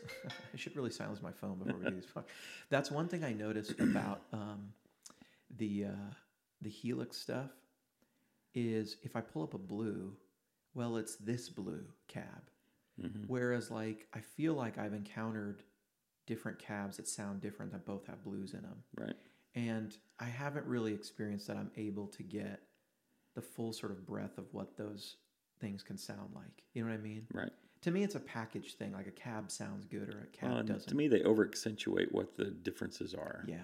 I mean, like it sounds super voxy to such point where you don't know. It would only sound good if you're playing Holly's covers, or something like that. Right.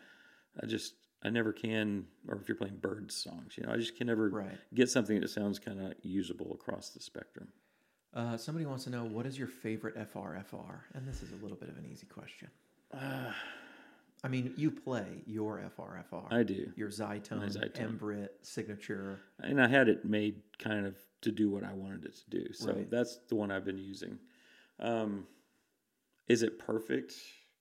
I mean, Mick would hate me if I said, no, it's not perfect. But, I mean, we're still looking at other speakers for it. The Celestion coaxial is going to be coming out. We're going to try that. So we're always looking to try to make it even better. But so far, that's my favorite one that we've done. Right. Or that I've tried. Okay, you and I both know Christoph and the guys at Kemper. Let's set the record straight. Oh, no. Because they have this reputation, and I don't think it's accurate, and I don't think you think it's accurate. Okay. Where I think because of this one online video, it's been said that their attitude is they've created the greatest piece of gear ever, and they never need to update it because it's already the greatest, and you should all just accept that it's the greatest, and we never need to do anything to it again, and that's why we're not doing all German the things you want. attitude. Is that their opinion as you've heard it from them? I've heard similar things, but I don't think it's meant in that kind of a really assholey way. Can I say that? It's made. I mean, they're very proud of their gear, and the fact that it has not had to. They haven't made a Kemper 2 yet, and that's testament to the fact that they overbuilt it in the beginning, and however he did his algorithms to make it work. We just got new reverbs that sound to me as good as the Ventris, the Big Sky, and we didn't have to buy a DSP card to add into the Kemper. You didn't have to pay for them. I'll tell you my take on this, and you introduced me to them the first time, and I pretty much just hung around their booth all NAMM 6 months ago and wouldn't leave them alone, and probably asked them every question I could think of.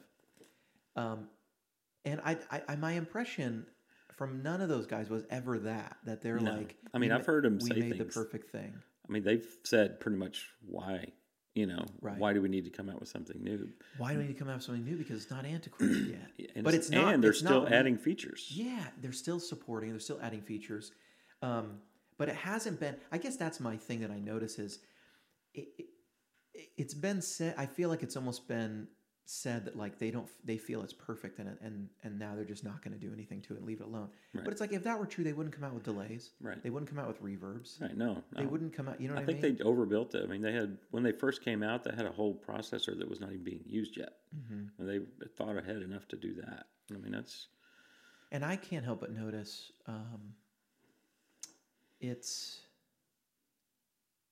I can't help but notice. I mean, they're still supporting it.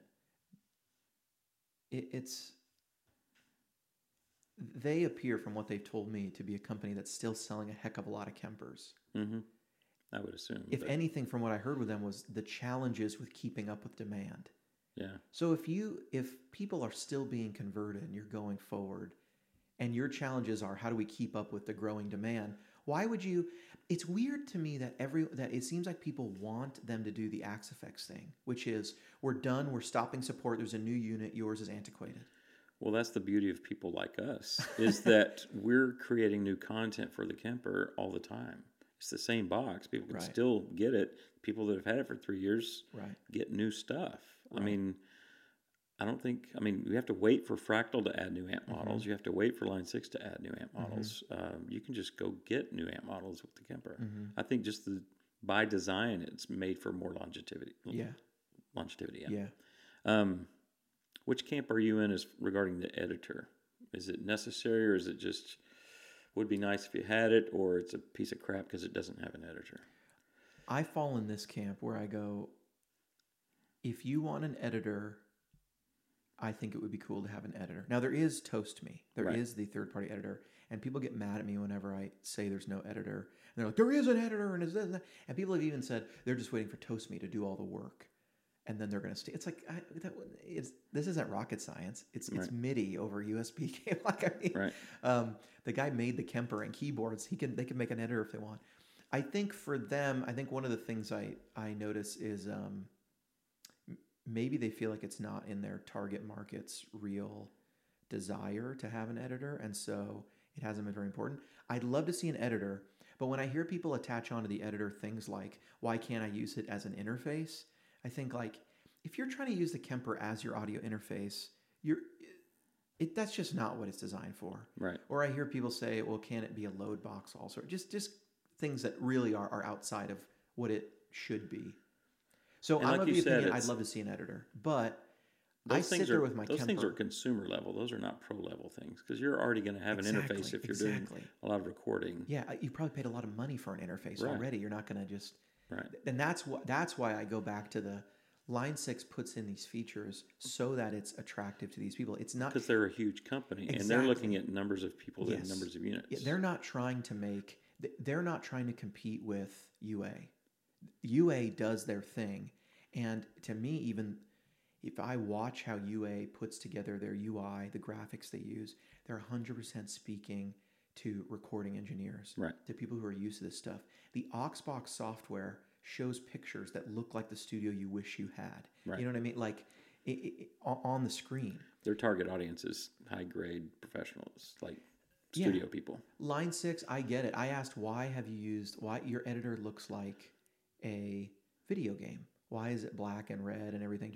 And they said, well, we made it on the screen so you can see it in low light conditions.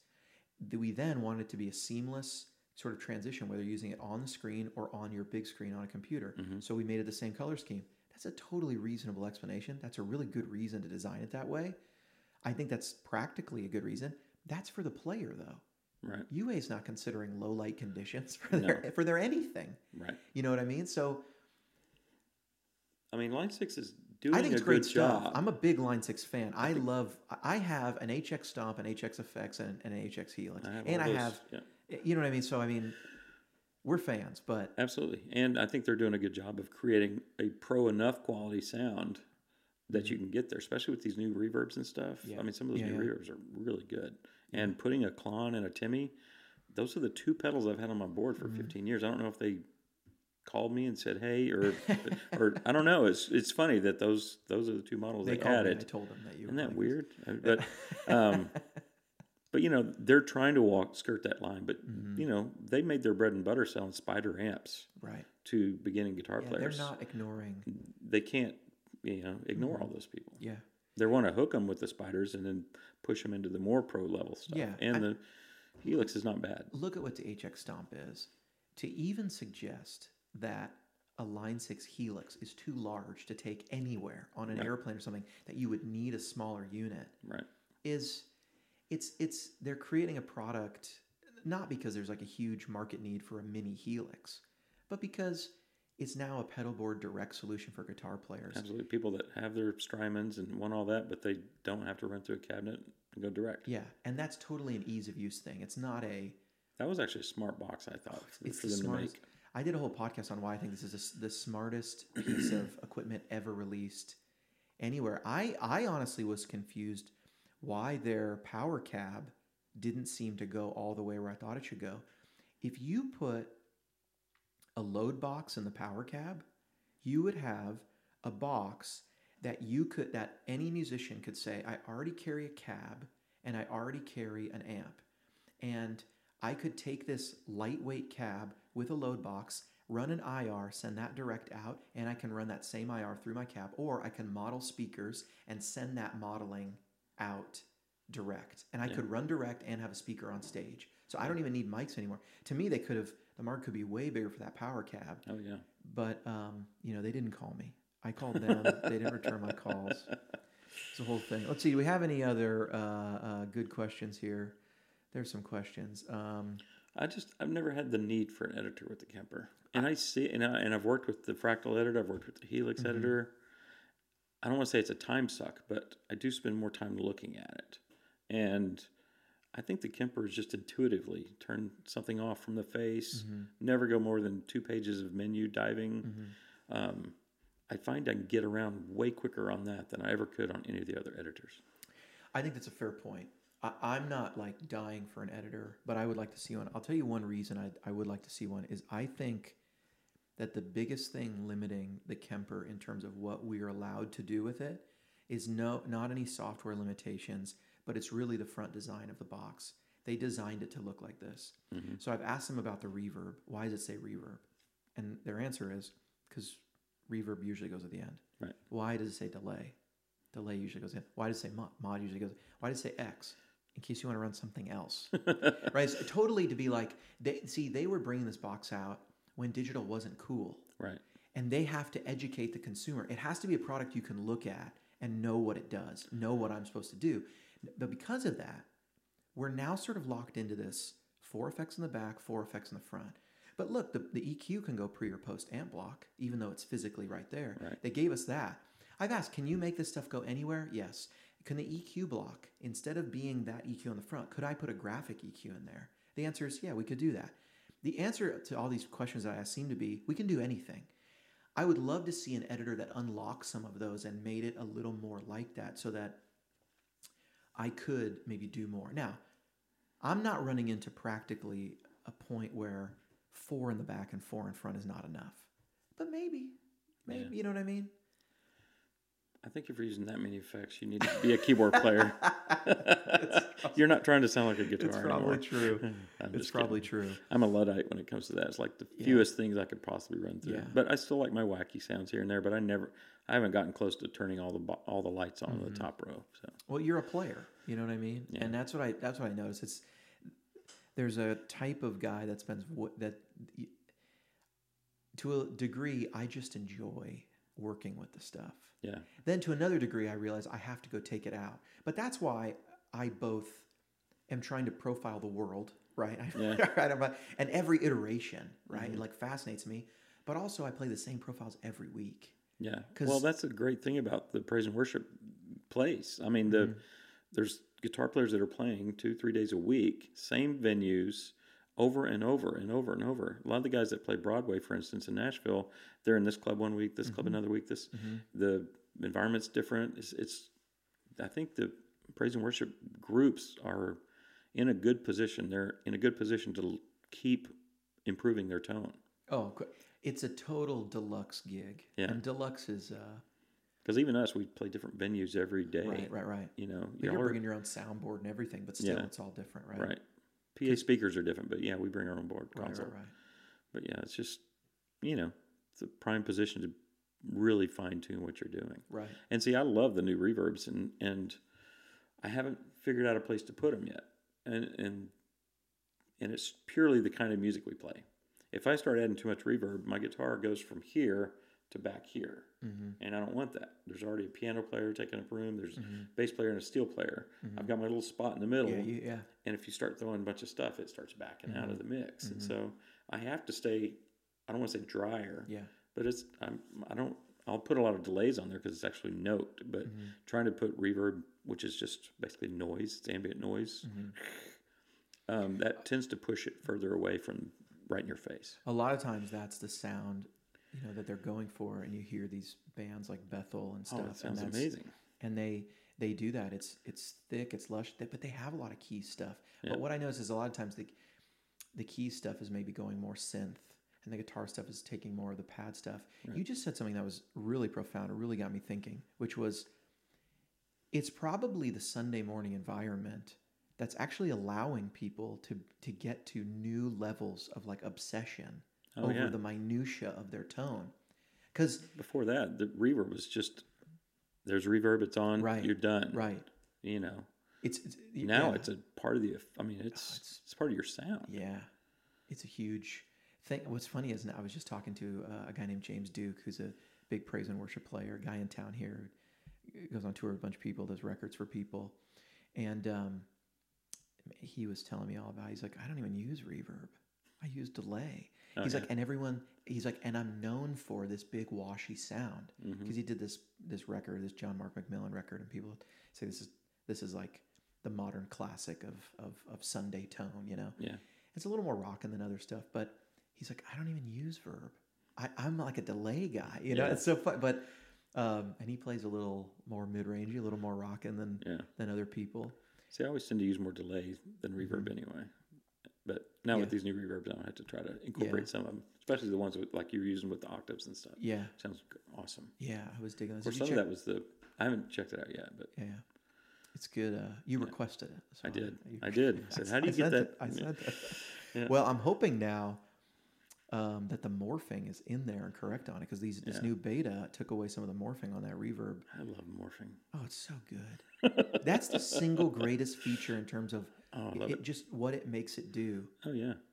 Do you have your morphing set up? Now, you've told me that you are morphing the tube screamer sometimes. Yeah. Up and down. Yeah. Are you ever morphing just more and less delay and verb? Oh, yeah. To get more and more what? Yeah, I like using it for effects typically instead of reaching up to that second row, because if I'm singing or busy, trying to look down over the mic or whatever and hit that second row is sometimes trickier. So if I've got a tremolo coming in the second verse of a song, I'll put it on the morph. And I love that you can change the ramp time per rig. Yeah. So it can kind of swell in and swell out of the... And I do the same thing with the rotary speaker on a couple songs. And then lead tones. If I've just got my basic crunch tone, I'll almost always have morphing it to adding that tube screamer at 50 to 60%. Sure. But yeah, it's just brilliant. But I'll also, at the same time I do that, I'll turn the delay mix up and different stuff's changing. People go through so much and spend so much money to get that capability on a rig. Oh, I know. All these different pedals, and it's just built in and it's easy, and you can assign different pedals to just do different stuff. Yeah. You can have one for wetness, one for dirt, one that just does this, one for wah, one for volume, and those things can change. Yep. They really did get it right when they thought, how's a guitar player going to use this? That's the thing I never hear people complain about. That I never really hear people complain there's stuff they can't do on their Kemper. Like, that's functional things a guitar would want to do. Right. I have heard people say, what if I want 9 reverbs? Right. Well, it's like... we have an effects loop for that. Right. We get another Kemper. Yeah. Favorite profile. We should wrap this up. It's getting pretty long. Favorite profile of all time. If you could only have one. Well, not if you could have one, but just favorite profile. After that Christmas tour, I mean, that LDW clean sound is pretty amazing. My 72 Marshall, I've got a couple that I've done. I don't even know if they're actually the same ones that are in packs. Because I always try to, since I own this one stable of amps that I can profile over and over and over, I do. I'll just think, I want to see if I can beat that one. And so anyway, I've got this 72 Marshall lead tone that I like. And then probably that LDW for the clean. Those are, even to this day, in my third power clean, I've used that over and over. In the third power with the Klon, I've probably got 4 or 5 that are always in, like, you can't see one of our Lone Star shows without hearing those rigs. Right. Somebody asked me this night, or somebody asked us, what's your favorite Lone Star song to play? That's tough. I mean, Amazed is always cool because it's such a big song. Yeah. But I love... It's such a big song. Huge. Yeah, it was a big one. It was more than big. That was a Titanic of a song. It was, actually. Yeah. We got lucky. And some of the guitar on that is actually a pod Pod Farm, I think even. Dan Huff added like a rhythm guitar, Pod Farm. That was me falling on the floor. Yeah. I was like, I got The solo I know I did with a Fender Pro Sonic on that, and I can't remember what we did. Well, the clean chorus stuff was probably Dan. When Dan Huff was producing that record, he and I would both track. Mm-hmm. So we're both playing guitar on the track. Mm-hmm. And then I would come in and overdub solos. And then when he's mixing down, if he felt like it needed something else, he literally would go into Pod Farm on his computer and add just like a background layered part. What does that say about the sort of stigma of something and how it actually sounds? Oh, I know. People wouldn't know in a million years. Our last 2 records, I've used the Kemper completely. I mean, tracked with it, did overdubs. Yeah. And I think I can just listen to that compared to my old records, and I think the tones on this are better, and it's a Kemper. Yeah.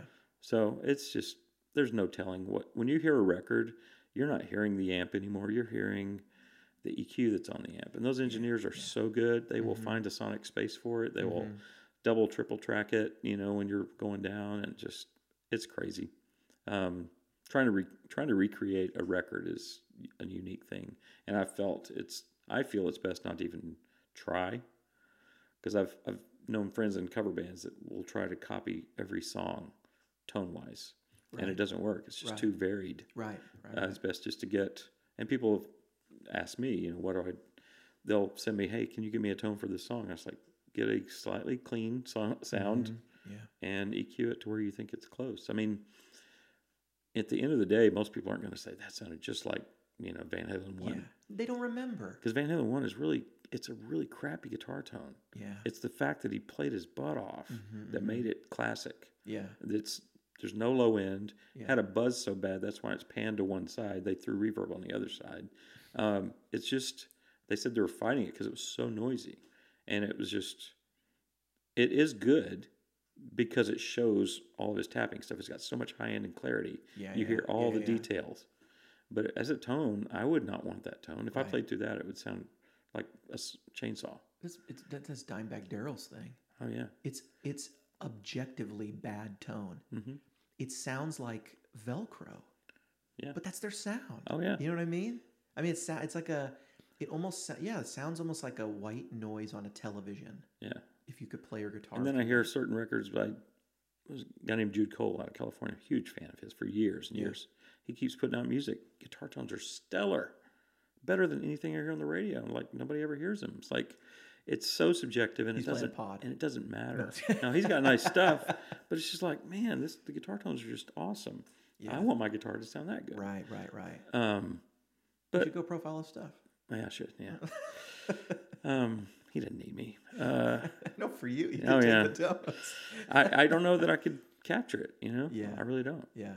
It's because I tend to take any amp that I'm profiling and I try to make it sound good to me, which I'll EQ it to where I like it and blah blah blah, and it ends up sounding like me at the end of the day anyway. That's why the Top Jimmy guy's better at the Sin Mix for the heavy stuff.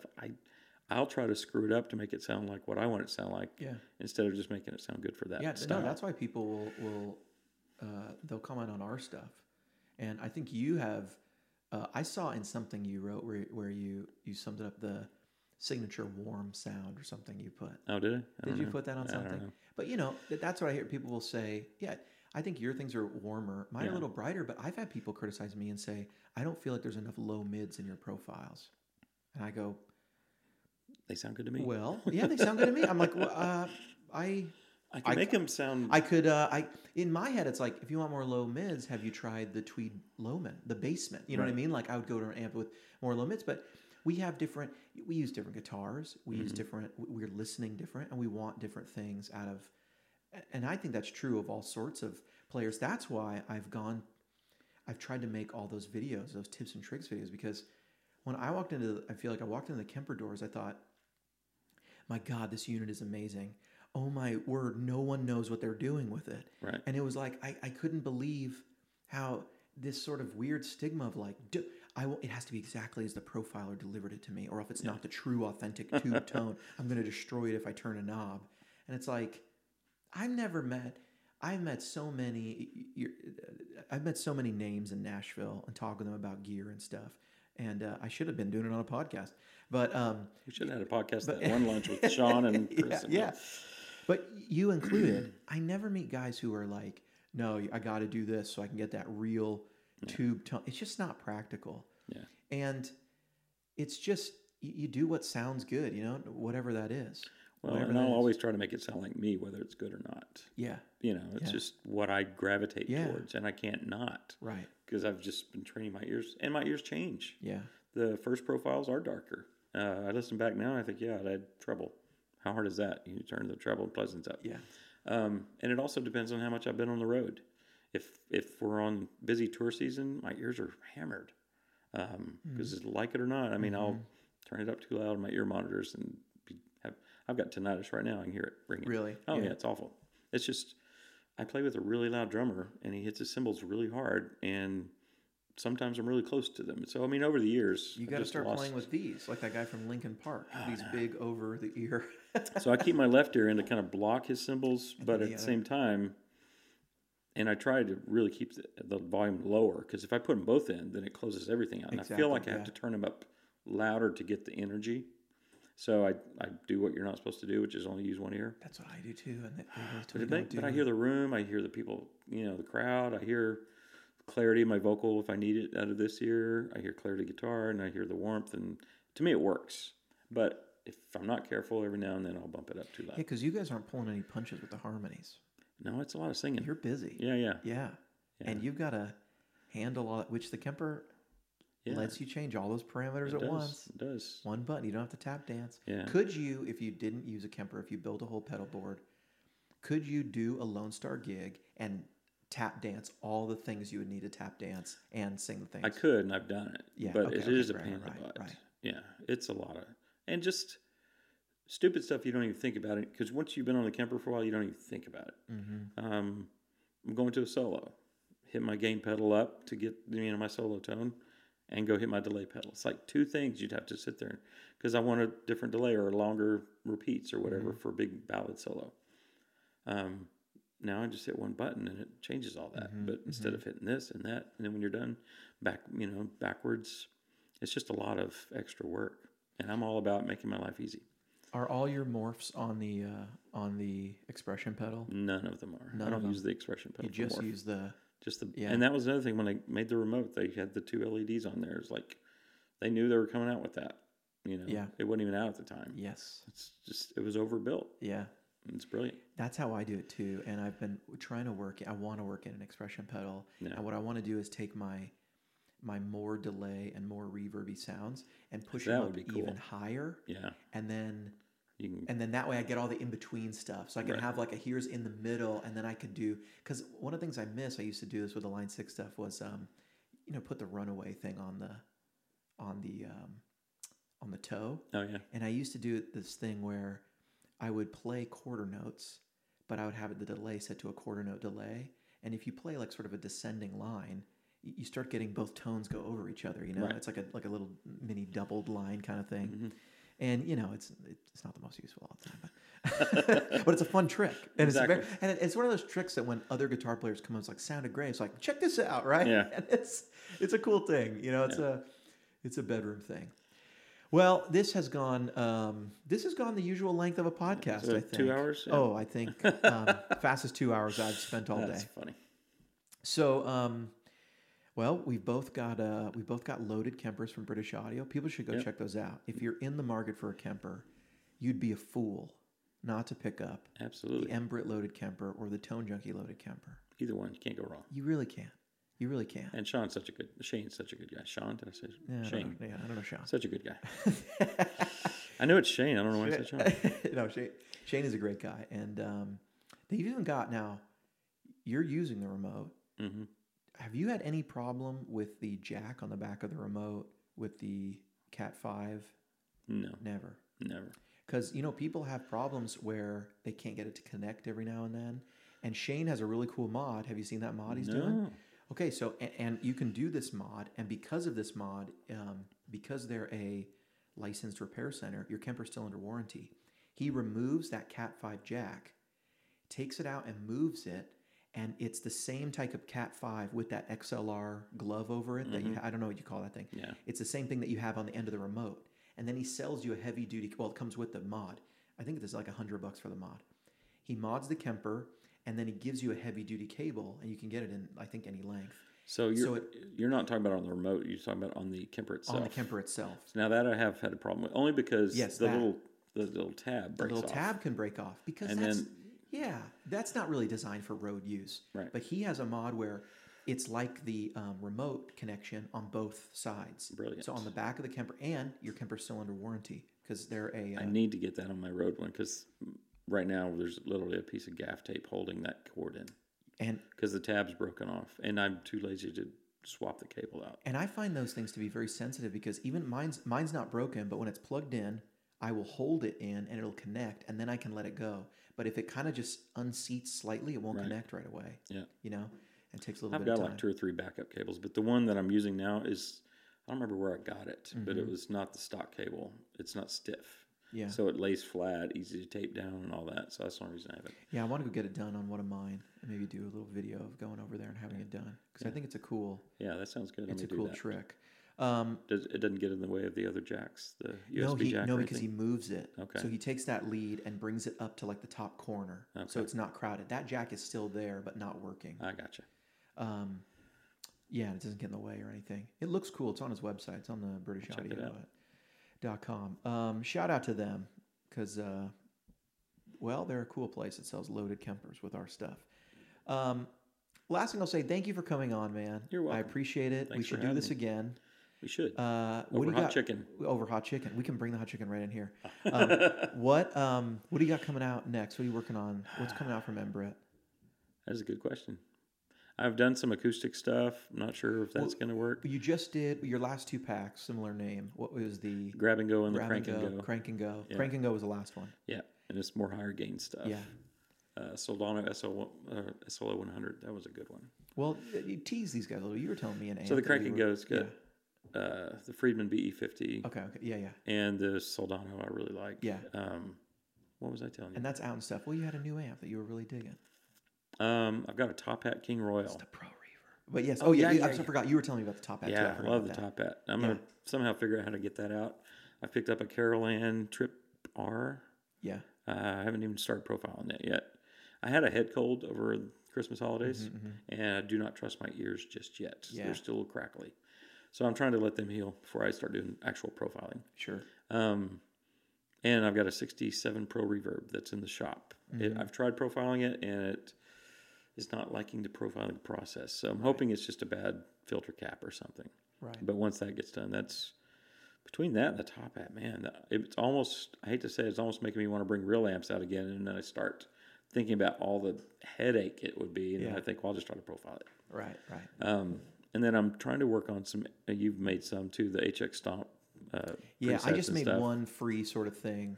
Yeah, so I may try to do something for Yeah. that. And they're not going to be, You know that you I can mean, I've already got some. Well, So I've copied and pasted stuff. Yeah, exactly. That's what I was going to say is, you can just bring over your stuff and limit the amount of blocks you're using. And I've done that. I just haven't, I never know like how many is enough to warrant paying for it. And I've also talked to Line 6 about just giving them some to put in this, to put in there just because if I'm using stock cabs and I'm not doing my own IRs, I feel like I'm just turning numbers and how much is that really worth? So I hear you. But you have your IRs you can put in there. I do. And I'm constantly fighting. It is a rabbit hole, That's this what one sounds good on this hand, but then it needs this, and then I try to find another one that has that, and it's just That is the great thing about the Kemper. It's one signal chain that you can sort of sign off on. Yep. I'm trying to start doing IRs because that's been a request I've been getting a lot. And so you can see my little mic shelf over there. Very nice I've mic got shelf. I've got the C414 up there. I've got a couple pairs of fat heads. Nice. 121. I think there's a 421 up there, and then the usual stuff. And then I haven't used these, but John Mayer uses them live. Yeah, I've seen that. But they're working. Thank you so much for coming on, You're welcome. Michael. And You have to come over to my pad and look at all my guitars next time. anytime. You are the Coca-Cola of the Kemper, sir. I don't know what that means. It means you're. New Coke or old Coke? Oh, Coke Classic? Just a good Coke. You know what I mean? When I first started doing this, I still have your stuff on my camper. I could literally show you that right now. That's not a bluff. That's funny. Your JRT is still one of my favorite ones. Me and the Sues, we both used that for a long time. I started making profiles, started using some of the ones I was making.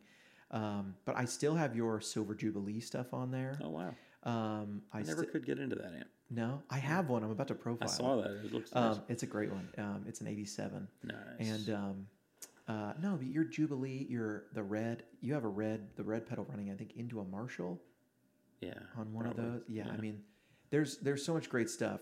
And for me, I knew early on. I thought, well, gosh, I'm hoping to be mentioned one day in the same breath as this guy's stuff. That's the truth. That is the absolute truth. So thank you so much. And you've been uber I don't even cool. have my own merch. You're blowing me out of the water on the merch. I can, don't worry. I know a hat guy. No, but thanks so much, man. And you've always been super cool. Like when I got here, I think I reached out and you were like, hey, let's get together. You've introduced me to people, so appreciate you. You seem like a nice guy. Thanks. Man. I do. I seem like you should see me when the camera goes up. No, you're a good dude. And so I like talking shop because I don't get to talk shop with many people. Agreed. That's why sometimes I just talk to myself. Yeah.